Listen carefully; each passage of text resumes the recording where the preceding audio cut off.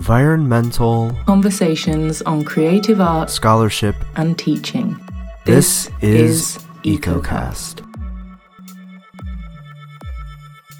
Hello and welcome to EcoCast, the official podcast of the Association for the Study of Literature and Environment. I'm Gemma Deer. And I am Brandon Gulm. Today's guest is Bénédicte Boisseron. Bénédicte was born in Paris, France, to a French mother and a French Caribbean father. After a master's degree in English literature from Paris Denis Diderot University, she joined the PhD program in the Department of Romance Languages at the University of Michigan, where she is now a professor of Afro-American and African Studies. She is the author of Creole Renegades, Rhetoric of Betrayal and Guilt in the Caribbean Diaspora, which was awarded the Nicolas Guillen Outstanding Book Award from the Caribbean Philosophical Association in 2015. Her most recent book, Afro Dog, Blackness and the Animal Question, draws on debates about Black life and animal rights to investigate the relationship between race and the animal in the history and culture of the Americas and the Black Atlantic. She is currently at work on a memoir in essays about Black freeganism. Welcome, Bénédicte. Thank you so much for coming on the show. Thank you for having me. Yeah, thank you. It's really, really great to talk to you. So we'll go straight into today's root words to get the conversation started. Bénédicte's book Afro Dog marks an important contribution to both critical animal studies and post-colonial studies. The book was published in 2018, but of course the events of 2020 have highlighted and affirmed the deep and ongoing need for work that helps us to understand and confront anti-Black racism. In this context, to honour and further the renewed visibility and support for the Black Lives Matter movement, today's root word is matter. In modern usage, the word has two primary meanings. As a noun, matter first invokes the material or substance that a thing is made from, whether literally or figuratively. Physicists talk of dark matter, the material stuff of the universe that we cannot see, and we might talk about the subject matter of a book, or declare something to be a matter of fact. As a verb, to matter is to be significant or important, and this is of course the sense invoked in the phrase Black Lives Matter. To quote from the Black Lives Matter website, the movement is intended as an ideological and political intervention in a world where Black lives are systematically and intentionally targeted for demise. It is an affirmation of Black folks' humanity, their contributions to this society, and their resilience in the face of deadly oppression. Indeed, the mattering or the assumed not mattering of Black lives is often inscribed in the material conditions of people's existence, in socio-economic inequality, in reduced opportunities, in increased mortality rates to COVID-19 and other illnesses, and in the erasing of their voices and histories. But where does this word matter come from? The word has an interesting and perhaps unexpected origin. The classical Latin materia referred to wood, timber, or building material, and this word in turn descended from another very familiar and familial word, the Latin mater, M-A-T-E-R, meaning mother. The OED suggests that this naming of matter as mother referred to the way that a trunk of a tree, the building matter or timber in question, was regarded as the mother of its offshoots, thereby rooting our understanding of matter in both maternal and botanic origins. This seems significant for both material eco-critics and for supporters of the Black Lives Matter movement. Matter as mother recognises that things don't spring out of nowhere, but that there is always a history of genealogical hereditary origins and roots into material pasts. Matter as mother is not the inert, lifeless resource of colonial capitalism. It is the generative and living ground from which we are all born. Matter as mother implies a relationship of reciprocity and care. A mother always knows what is important, knows what matters. And to see matter as mother involves remembering the histories that gave birth to the material conditions of the present. And so with that thought of remembrance and material origins in mind, Bénédicte, perhaps I can begin by asking you to talk a little bit about the central ideas of AfroDog, and particularly how you see the links between historic racism and ideas of animality, and how this history has gone on to shape and determine our present context. Thank you, Gemma. Well, I will start by talking about exactly that, the genealogy of something that matters for us today. And it all begins with slavery. And the fact that the Americas and North America also has started on the foundation of a slavery system, economical system, has a deep impact today in what Saidiya Hartman would call the aftermath of slavery, the afterlife of slavery, which is today. So the way that the economy of slavery works is through a divide, human and animal divide. The way to justify Black slavery and to say that what is not Western white is in a spectrum of humanity, farther away from what is human.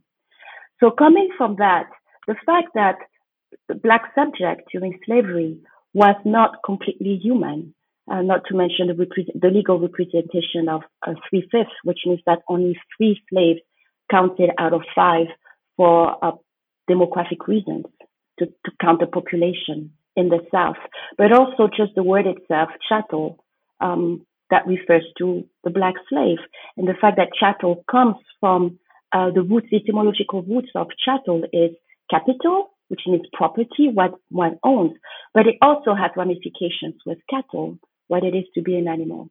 So when we think of Douglass as well, Frederick Douglass, who really insisted and underscored how Black slaves were accounted for in the slavery era, meaning valued right next to the cattle, any kind of animals, we understand the modern ramifications of that kind of economy, social economy, historical economy. So today, I think that we still see some legacy of the way that the Black subject was valued and counted and accounted for in America and in the Americas. And this is what AfroDog is looking at, as actually, historically speaking, from the slavery era to the Black Lives Matter era. Yeah, that's really interesting. I'm curious too, how, because you pointed out, right, that I think there's a I don't want to maybe call it a long tradition, but there's a clear link between the ways that slaves were very much treated like cattle and kind of, just dehumanized in that particular way. So I'm really curious how you found the kind of link or the move then from thinking about that idea of cattle into your work specifically with dogs. So again, if you go back through the genealogy of the accountability of what it is to be Black, it's often associated with the dog. And not just Blacks, also for Native Americans. So we're going back to Bartolomé de las Casas in the 1500s, who wrote a book about the way that the Spanish conquistadors treated Native Americans. And the way they treated them was by trying to curb their rebellion or their defiance with animals, launching animals after them. So what's interesting with Bartolomé de las Casas, and not many people talked about it, is that he was advocating for Native Americans, for the life of Native Americans. And for him, his solution was actually to try to use Africans instead of Native Americans, saying that maybe Africans, Blacks, would be more compliant to forced labor and exploitation. But so now you go from Native Americans in the Americas to Black slaves, and you see that the same thing happened. Like masters, slave owners would use dogs against runaway slaves to incite them not to run away, actually. And you have images and stories in historical accounts and also fiction, because it's in everybody's collective mind, of dogs devouring Blacks. And then you move on to the 1960s, and you see again the use of dogs by the police against civil rights rioters. And then you move to the Ferguson protests in 2015, and you see the same thing. And then you go to Dakota pipeline protests and you see that also guards used slaves against Native Americans for the protests. And the idea of course, dogs came back very recently with Donald Trump, arguing that maybe we should use vicious dogs against the rioters. Mm-hmm. And I mean, has anything changed? Is this just, is Trump's threat and the use of, there has been dogs used in the policing of the 2020 protests. Has anything changed since then? Is it a different situation, or is this just, history repeating itself? It's what I see as a sort of atavistic reaction because of our history, the heaviness of the history, that when it comes to repression in America, the dog always comes to mind. So when Trump makes those types of comments, it's a subtext to go back to the history of how Blacks should be treated, or rioters or protesters should be treated when they claim civil rights for Blacks. So it's a form of, interestingly enough and ironically enough, what Trump was doing is dog whistling and going back to the many eras in our history where that's how we should be treating Blacks who are defiant, who are rebellious, exactly like when they used to run away and dogs were launched after them. Yeah, that's horrible and tragic, but also, it makes a lot of sense, and just especially just in terms of the context of the history of this country, and it's just really unfortunate that that things like that and those perceptions and immediate responses have to kind of be like that. And I think that it also kind of it maybe connects to a little bit with what you were saying. Specifically, the Amy Cooper video, in which, she was calling the police and, kind of holding her dog up in very, particular ways and dragging it along. And the outrage that people had for how she was treating that dog, in maybe some ways kind of overshadowed the outrage for, her actual, assumptions and prejudices of making that call in the first place, and the Black body that was in that story. And so I'm just curious if you think that do people, think, more highly of dogs or animals than they do people of color? So what's interesting, again, with the image of the dog, the ideology of the dog within a racial context, is that there is this ambivalence when it comes to how we see dogs. So going back to those protests and launching dogs after Black recalcitrant subjects, is that if you think, for example, of 2015, what happened in Ferguson, there was the Department of Justice launched an investigation against the police department. And the report said that every dog bite that was reported from the police, the victim was Black, was an African American, every single one. So again, there is this image that dog is a form of weaponry against Black rebellion. But at the same time, dog is man's best friend. So you have this ambivalence when you see Amy Cooper of her being a white woman, with the privilege of being a white woman, just walking her dog like with a man's best friend. So it is a very, of course, the Christian and Amy Cooper dynamic is a very interesting one, because in that case, it's the first time that you see, it's not the first time, it's one of the times where the idea of a Black bird watcher, a Black ecologist came to the forefront. And after that, it became viral. Like a lot of people who were Black and bird watchers started hashtagging it. So you have this dynamic between the two, of the animal seen as an enemy and the animal seen as compassion, as human compassion. At the same time, if we start saying that this is an incident where you see that animals matter, pets matter more than Blacks, we're going back to an old pattern of always pitting Black subjects against animals.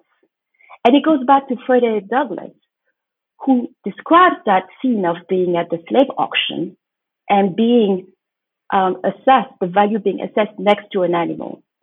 So I think we have to get away from having a competition in terms of rhetoric of what matters most.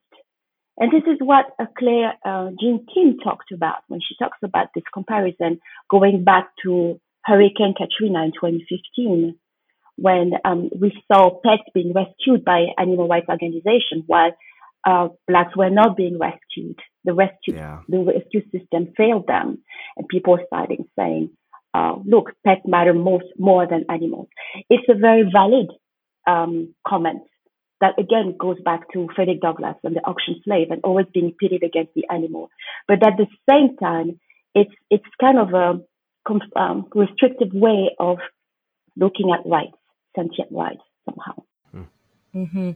And so, we've talked, I guess, a little bit about the way that these comparisons are made historically and still now, and for probably quite obvious reasons that is very problematic. But do you see any kind of critical value still to be had in making comparisons between how Black people are treated and how animals are treated? Do you think that there's something kind of critically fertile there, or is it something that, people really need to avoid? Is it just reductive? Well, the comparison is a tricky thing. And I often say that when I teach my students, we're trying to discuss a lot about analogy and comparison. Afro-Dog, my book started because of that. I started working on it because of that, because of a book from 1988 by Spiegel called The Dreaded Comparison. And it's an animal rights book that compares the treatment of Black slaves then to the treatment of the modern treatment of animals, particularly in an industrial context.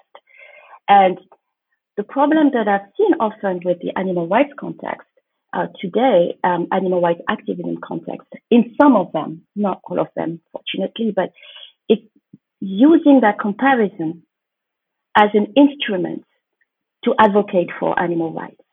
So there is an instrumentalization of the Black cause to serve another cause. So maybe we have to stay away from that paradigm of analogy and comparison and look more at a sort of interconnectedness, meaning using both causes together to see that every system of oppression is entangled and overlaps, more than looking at comparing one cause for the benefit of another and erasing erasing the Black cause at the benefit of the animal cause. I don't know if it makes sense what I'm saying, but there is no way that we shouldn't look at this interconnectedness, because it's how it all started. For example, if you go back to the 18th century, if you go back to Jeremy Bentham, for example, this is where animal rights activists often start. Jeremy Bentham has a very famous note in one of his books where he says, look what we've done for the abolition of slavery. Now people in England in particular are looking at the fact that Black slavery is wrong, is ethically wrong, because Blacks are human and Blacks should be treated as such. So now could we start doing the same thing with animals and see as well that they suffer, that they are sentient and something has to be done for them. So this is this interconnectedness that is actually historical, because I think the consciousness, the reckoning of the subjection of Blacks happened at the same time as the reckoning for animal rights. And the best historical figure to see this interconnectedness is actually William Wilberforce, who was one of the leaders in England of the animal rights movement, and also one of the leaders of the movement for the abolition of slavery. So yes, there is a connection, there is interconnectedness, but we have to see what we're doing with it today, and maybe stay away from demeaning comparisons and analogies. I think it's a really, really great point. And I want to kind of jump back just a smidge, because you'd mentioned one of the things that you try and get across to your students and things like that. And so I'm just really curious to hear how your work has influenced your teaching in some ways, and maybe some of the ways that you're bringing your work into the classroom. because I extended my work to the animal realm, I think one of the important questions that always comes back when I teach, and also when I write myself in my research, is the question of agency and feeling like when it comes to minorities and causes, the fear of speaking on behalf of the other. And I've seen that coming up with my students. For example, some of my white students feeling shy and just saying in the classroom, or I would just be sitting through your class because I'm afraid to speak up because this is not me. Sure. And I've had actually a very heated conversation with students in my classroom where a few African American students complained that the handful of white students sitting in that class were too silent. And this handful of white students tried to say, well, it's because I'm here to learn and I don't know what to say. I don't want to speak. And those students replied, yeah, but I don't want just to be observed. You have to speak up. So I think the same thing happens when we talk about animal studies. It's the question of what kind of agency does your subject matter have and who should be speaking and on behalf of whom. So I try to make sure that there is a sense of openness that we are here to try to speak, but not speak on top of the subject and try to leave some space for silence and for unanswered questions. Sure. Yeah, and I think that's too another good point to kind of go along with that. And it's maybe, I don't know if it's a fear that all teachers have, but it's especially when I first started out teaching, was one, how do I get all of the students involved? But it's you also have to find that tight line that if you do have students of color, their voice and their perspective is very, very important. But making sure to not pinpoint them or call on them or address them as if they are speaking for the entire experience of their culture or anything like that. And so I think that's another, I think, important lesson maybe for some of the white students in there is that, yeah, you're there to observe, but make sure you're understanding that their perspectives are also, complex and coming from an extremely, you don't want to, like, as you said earlier, you don't want to be reductive and just oversimplifying those things. So. It's very difficult. And I think it's going to get more and more difficult to teach those matters as we get into that era of reckoning and who gets to speak and how. Right. Just to kind of take a step back and think about the broader context in your experience. So you publish in both English and French, and I'm wondering whether there are any distinctions that you see between Anglophone and Francophone, either animal studies or Black studies or both, or, just kind of how you see the kind of academic conversations happening in those different worlds. There is something, I see a similarity between animal studies and Black studies when you look at the Francophone context and the Anglophone context, is that there is no such thing as Black studies in the Francophone context the way that you have it in America. There is no such thing as the civil rights movement or Martin Luther King or Malcolm X or James Baldwin. One of the reasons that I've always tried to understand why it didn't happen in the literature of the French-speaking world, the way that it happened in America, and particularly in France. I want to say in France, because African literature is different. Sub-Saharan African literature is different. It's about colonialism.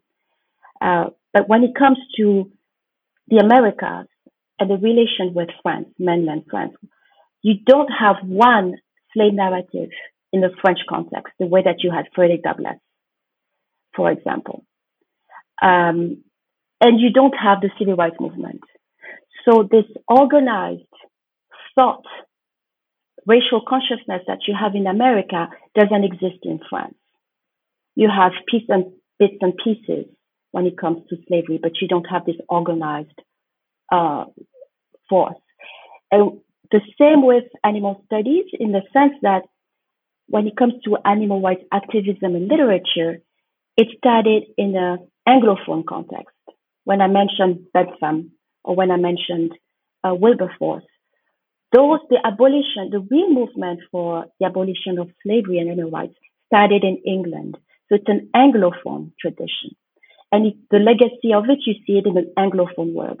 So there is a French journalist, a media personality in France called Émeric Caron, who tried to bring the Anglophone tradition of animal rights literature to a French audience just a few years ago, in a book called Antispéciste, which means anti-speciesist.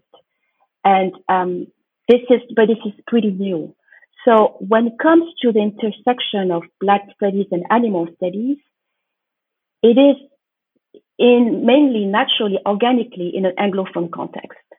But it doesn't mean that there are no important French-speaking books and thoughts that need to be added to that. And this is what I'm trying to do in my book by talking about Derrida, for example. But even Jacques Derrida has a famous iconic text on the cat and the existential value of the animal eye, looking at the philosopher.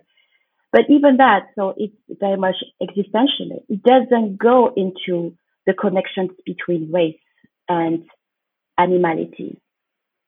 Even though he was born and raised in colonial Algeria, but he doesn't go there. Hélène Cixous is another example who talked about the dog and Algeria, colonial Algeria, and she did go there. But there are not many French authors who went there that you would see in an Anglophone context. So you mentioned Bentham and Wilberforce and Derrida. Are there any other theorists or scholars, either one that have kind of influenced your work, or two maybe people that are interested in this kind of general field that you're working in, that you would really, really recommend that they should check out and read or find? When it comes to animal studies, Black studies, or the intersection between the two, or I would say honestly, anything? In anything kind of surrounding, I would say especially stuff that's that intersection, I think maybe, because I think, the two fields, have their own individual, kind of scholarship, but especially, maybe those ones that are connecting those two, that either, again, have been foundational for you or just in general that you would really recommend for people to check out. So when it comes to intersections, there are not many, because it's up and coming. There are a lot of up and coming researchers publishing right now as we speak about this topic. One, I think, strong foundation for me was Claire Jean Kim that I mentioned earlier. I think her work was very much foundational for my own work. When it comes to the author who influences my writing, I would have to say James Baldwin. James Baldwin, since the beginning, since I started grad school, I discovered him actually in Paris. Nobody was talking about him at the time in the 1990s, and I was writing my first graduate thesis, and my mentor said, "Why not James Baldwin? Because nobody's talking about him." And he had died in 1987, so maybe 7-8 years before I started working. But he had died in France, but nobody talked about him. And what I like with James Baldwin is that there is the question of the legacy of slavery. There is the question of where are we going now? But he offers some sorts of solution, not solution, but maybe opening in terms of love and connectedness. And I really like his writing because you feel that love and you feel those possibilities. And also what I like about James Baldwin is that he's African-American, but he's African-American expatriate in France. Mm-hmm. So there is also this global view of the question of race and racial consciousness, which is exactly the opposite of what I'm doing, but exactly the same. Coming from France and being in America and looking at the racial question from this French perspective. So he was African-American living in France and looking at it from the French perspective, a different perspective. Mm-hmm.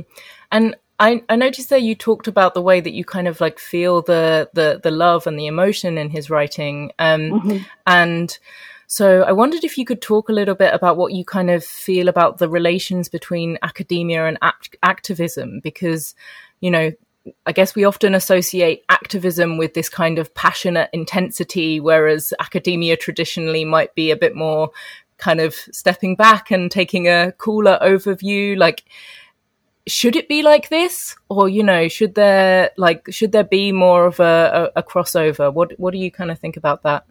I definitely think there should be more of a crossover. And I think that the style is slowly changing right now when it comes to academia, thanks to the new generation, to the millennials. I think we're getting away from this ivory tower mentality and academic jargon and excellence and elitism.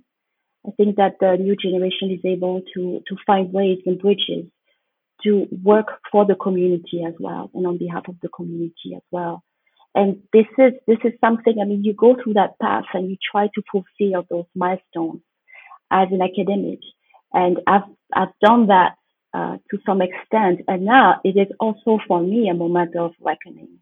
And this is why my new project is geared towards a wider community. And I don't want to stay within that only academic circle, because I think we should share ideas and conversations beyond academia. Yeah, absolutely. I think, especially, you use that word reckoning, right? And that I think that that's something, even in the grand context of academia right now, with this virus and schools being threatened, and the question of whether or not to reopen, right? That there is this moment that's happening, and I think it's important to not only consider academia in the context of health of our the teachers and the students and staff and all that kind of stuff, but also to think about this moment in terms of when we come back, how can we improve that? How can we make academia work for the better for a larger group, and in terms of who we're reaching and who we're trying to help better, either personally or in their communities and things like that. Yes, for sure. I think just the fact that we are going more and more virtual because we have no choice because of the pandemic, it's a way to relate what we do in academia to home. And I think the home is more on our mind now, or immediate environment. And this is a good thing. Okay, can I ask you a bit more about what you're working on now? I said, obviously, when I introduced you, that you're working on Black freeganism. What does that mean? And why are you working on it? What's got you interested in that? At the end of AfroDog, I have a little coda. And one of the questions that I ask myself in that coda is, who am I to speak on behalf of Blacks and animals? And it's the question that I had while working all along for years on Blacks and animals, because you question yourself, and not just about not speaking for animals, but also speaking on behalf of Blacks. What does Black mean?